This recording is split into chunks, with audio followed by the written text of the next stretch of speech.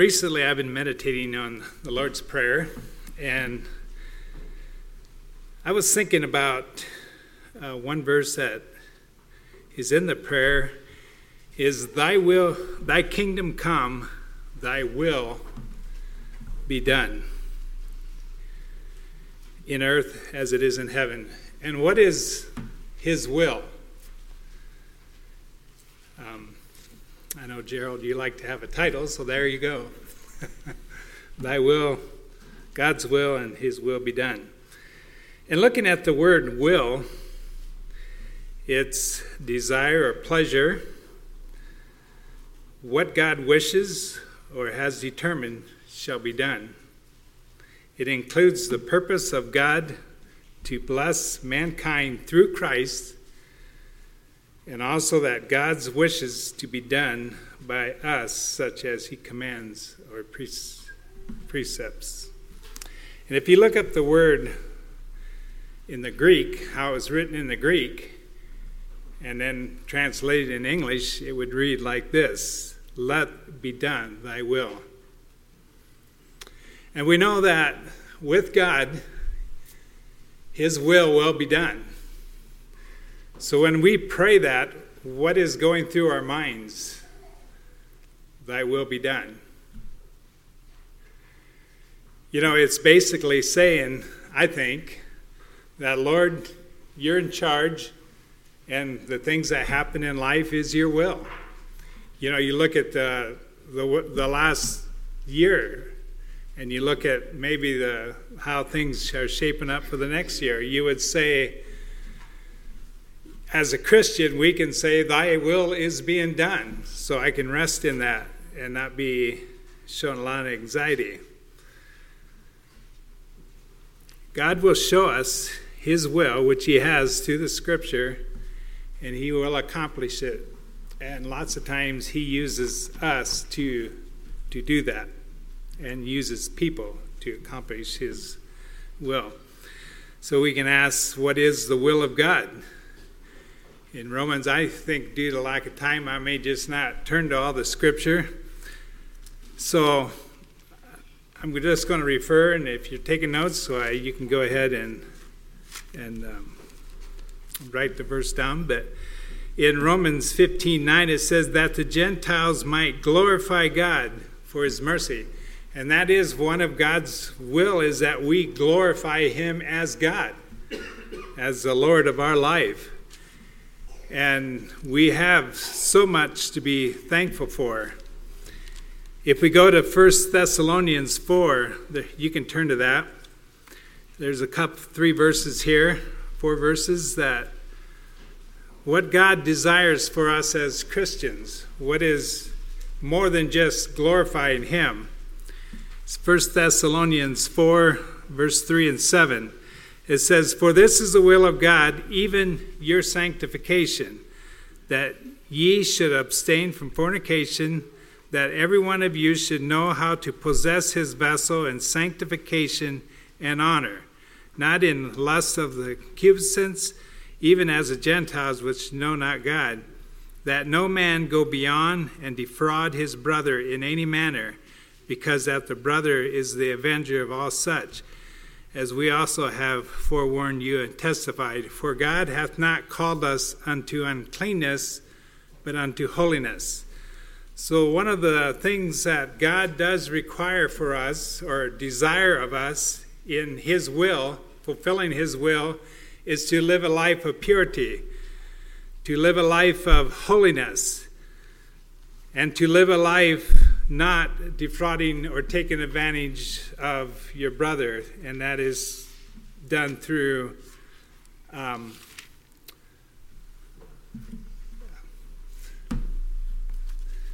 word just slipped out of my mind.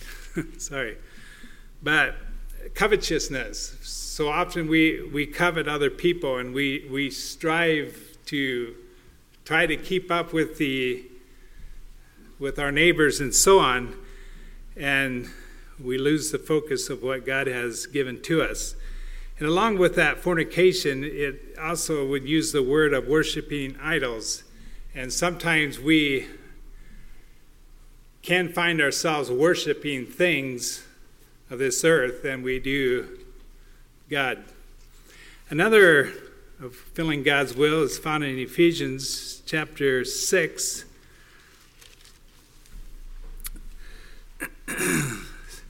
And this is in the content of children obeying your parents, and then he goes into the servants being obedient to them that are your masters. Verse 5, servants, be obedient to them that are your masters, according to the flesh, with fear and trembling, in singleness of heart, as unto Christ, not with eye service, as men's pleasers, but as the servants of Christ, doing the will of God from the heart, with good will, doing service as to the Lord and not to men. So it is God's desire for us, it's his will for us to be under our authorities and to be obedient to that. And I wonder at times this, first of all, he said that you do it not with eye service, so you don't be obedient when people are watching, but you're obedient to your parents when your parents are away. You're obedient to your masters when your master is off in another country. And I often wonder, why does God stress that so much in Scripture of being under your authority? And I think we'll all understand someday when we go to heaven and we are under authority there. And how are we to say that I can't be under my authorities here on this earth, but I can in heaven? But God does require, that is his will for us, that we would not only glorify him and not only live a pure life, a holy life, but also to be under our authorities. And then I want to go to Romans chapter 12 and read verse 2. To know the will of God, we have to change our thinking. How our thought process, how we think things through. It says, Romans 12, verse 2, it says, be not conformed to this world, but be ye transformed by the renewing of your mind, that ye may prove what is that good and acceptable and perfect will of God. And I think as I am going through some now of thinking, that God has a perfect will of God. And he's asking us here to renew our minds or to have a new way of thinking. And he says that ye might prove. And so you test the will of God. You test his whole structure that he has.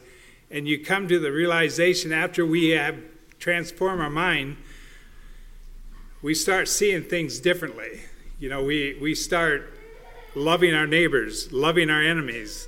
We start pursuing things of life hereafter. We start how we relate to our authorities and so on, and how we glorify God all comes because of our changed mind, and we start testing and proving that God is true. In this perfect will of God,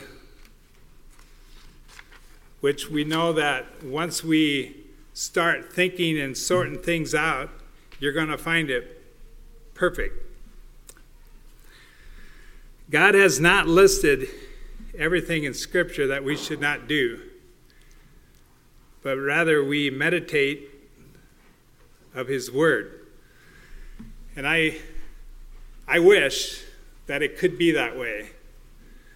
That this is where, this is how I want you to live your life. I don't want you to go to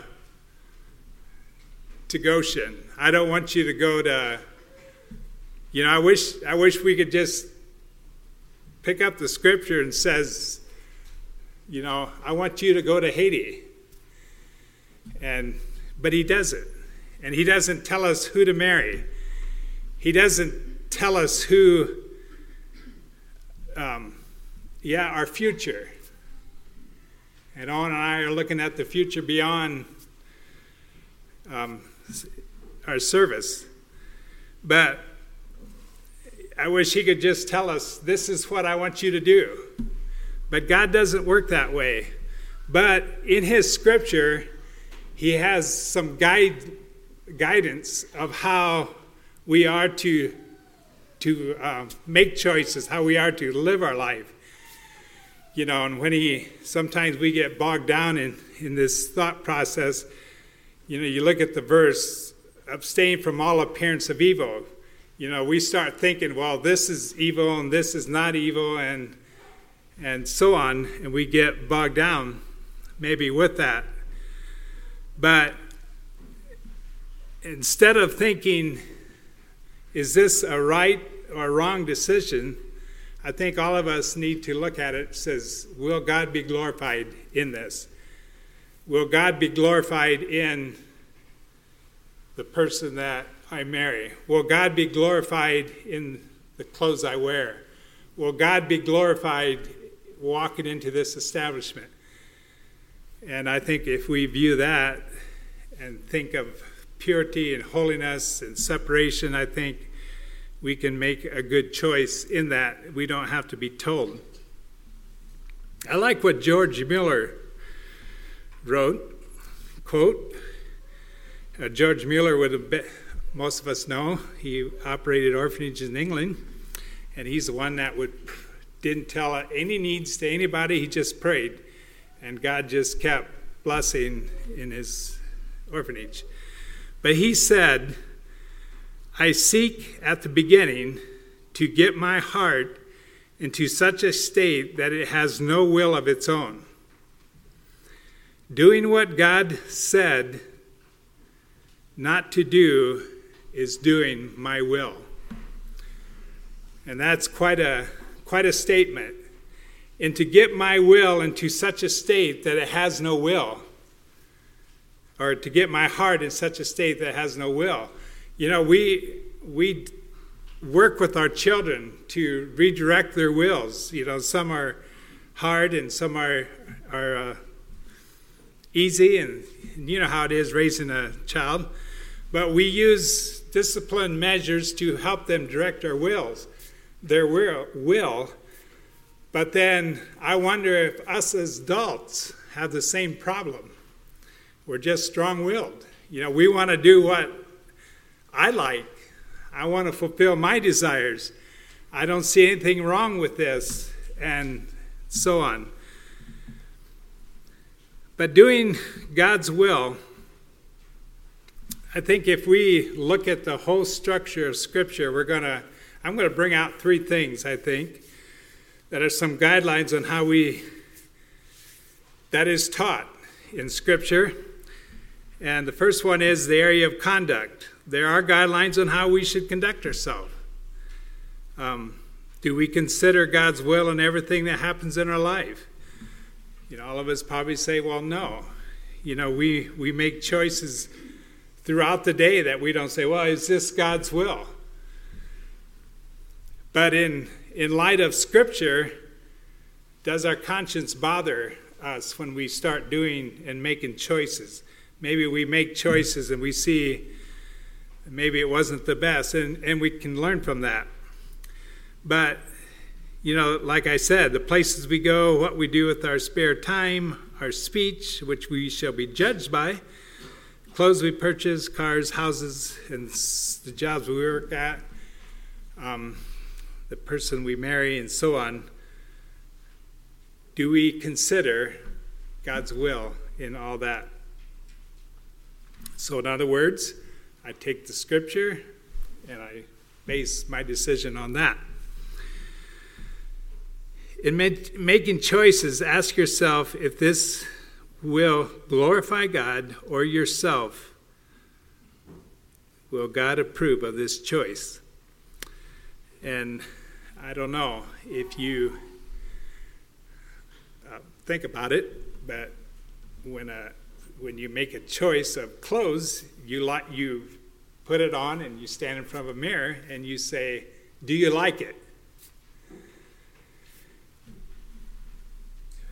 not too many of us look at the mirror and say, will God be glorified in this new dress or new shirt? And most of the time, he can.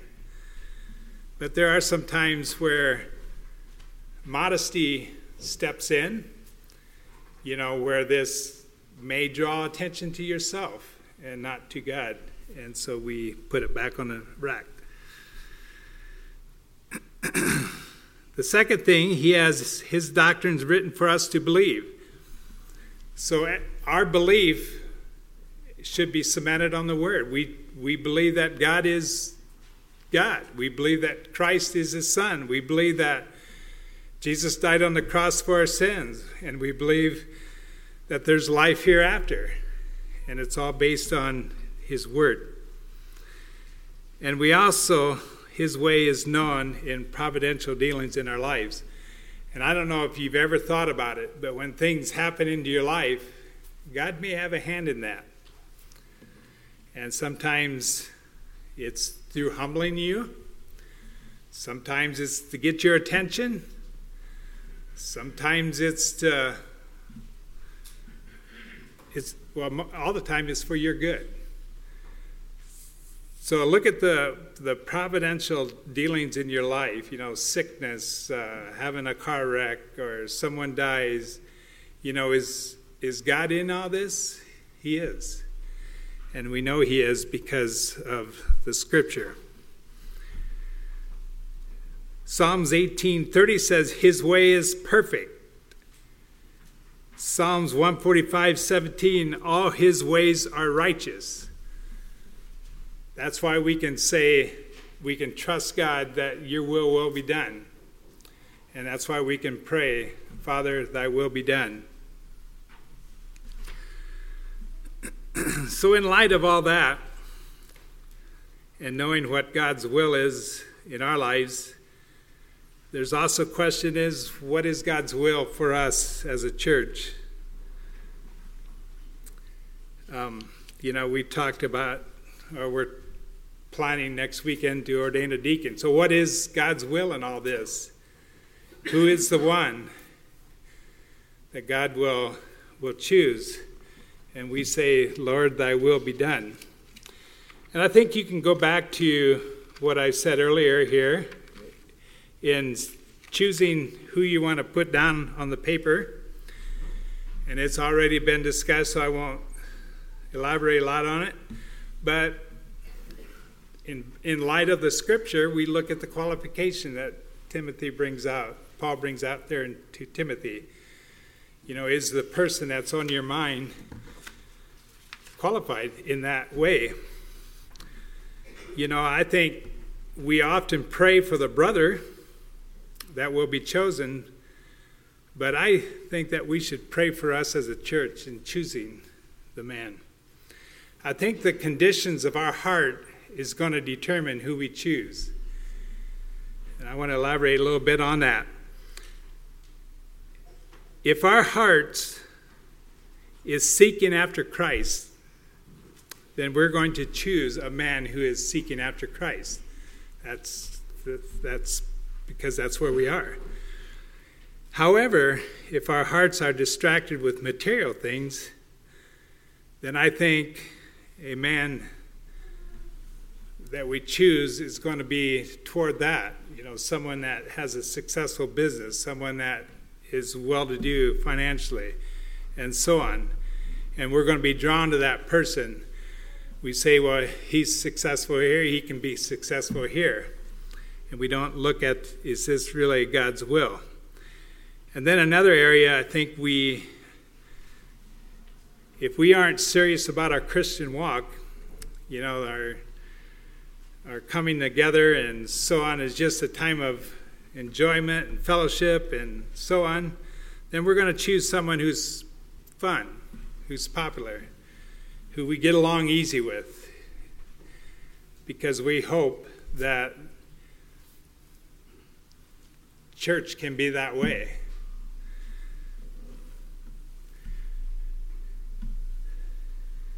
So what kind of person are you looking for? maybe you don't know. I have a couple steps here in determining who we should put in.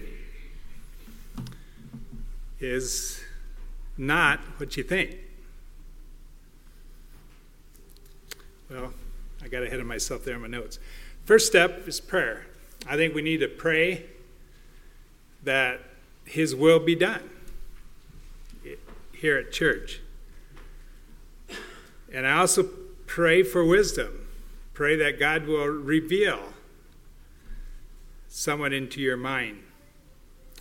And then pray God's will be done.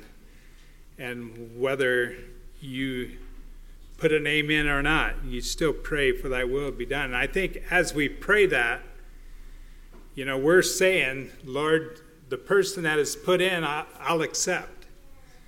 And I will know that is your will for us. And that's kind of why I like lots. I just, of course, I went through with a lot, but I just feel like it cements in your mind that God chose you. And it gave me reassurance in my time throughout the last few years. And then I think we need to check our motives. What is our motive in putting this person in? Are we thinking that he's going to change the church? Are we thinking that he's going to lighten things up? Are we thinking that he thinks like I do, and so I want to put his name in? But check your motives. Is it based on qualifications, or is it based on what we want, our will? And it may be that you'll pray and think of qualifications. A name will come to you and you'll put it in, and it has in the past for me. I've been through a lot of ordinations, not in them, but I've been through them. And I have put names in, and later I see their life, where they're at, and I say, well, the Lord was wise in not put him in. But then on the other hand, I seen guys get in, God chose them, and they did not turn out very well. So, thy will be done is really what we need to pray. And I don't think we need to say, well, that was a huge mistake by God by choosing that man. But remember, God chooses the man that you put in. And I think he can use them. Then when the man is chosen, I think the accept that God has shown who he wants to carry on the role as a deacon. Sometimes we don't like change. We get nervous when someone else comes in. His gifts will bring a new style. He will have a different approach. He will think things through differently than what Owen did. His way of relating to people will be different. But it's okay. What is really the goal of an ordination? We put someone in to lead. So if we put someone in that's going to push, to persuade my way of thinking, then you're going to have a lot of people leave because they don't agree with your way of thinking. But if our goal is to serve God and the people, it doesn't matter. I mean, some gifts are better at it than others, but the person you put on continues the role that Owen has served for the last 20 years. He will continue on, and Owen continued on from the person before him. And I think the one that's ordained is going to continue here on. It's not about who is selected, but how God will work through him.